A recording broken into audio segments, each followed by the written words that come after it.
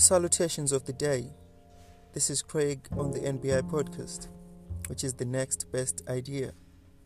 Well, today I just want to talk about consistency. Consistency is the only currency that buys. Don't tell me you want to start something today and be big tomorrow.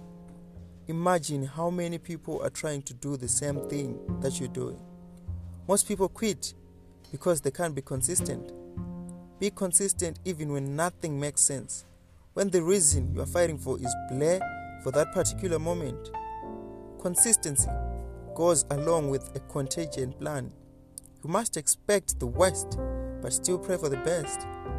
If you know the final goal, the final vision, then you won't be swayed by a pencil breaking its tip.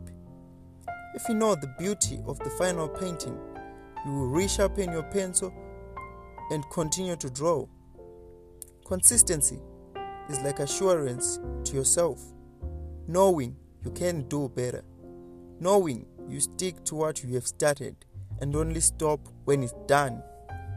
If you can't be consistent with anything, then you can't build on anything, because growth needs consistency. What made you win yesterday? Improve it. Add something to it. Then do it over and over again. Never assume what the world is saying about your failed efforts, your worn out tires. Retire and head into the driveway again. Even when it gets hard, show heart and be consistent. Only you, and you alone, know the reason behind your efforts. If it's not for them, then why worry about them? Stand firm, metal to pedal, and go for that which you desire. Consistency is a quality for ambitious people.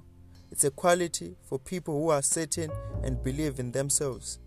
If you haven't been consistent with something yet, you need to get rid of self-doubt and tell yourself you can do it. Even if you stumble and fall, rise and go again.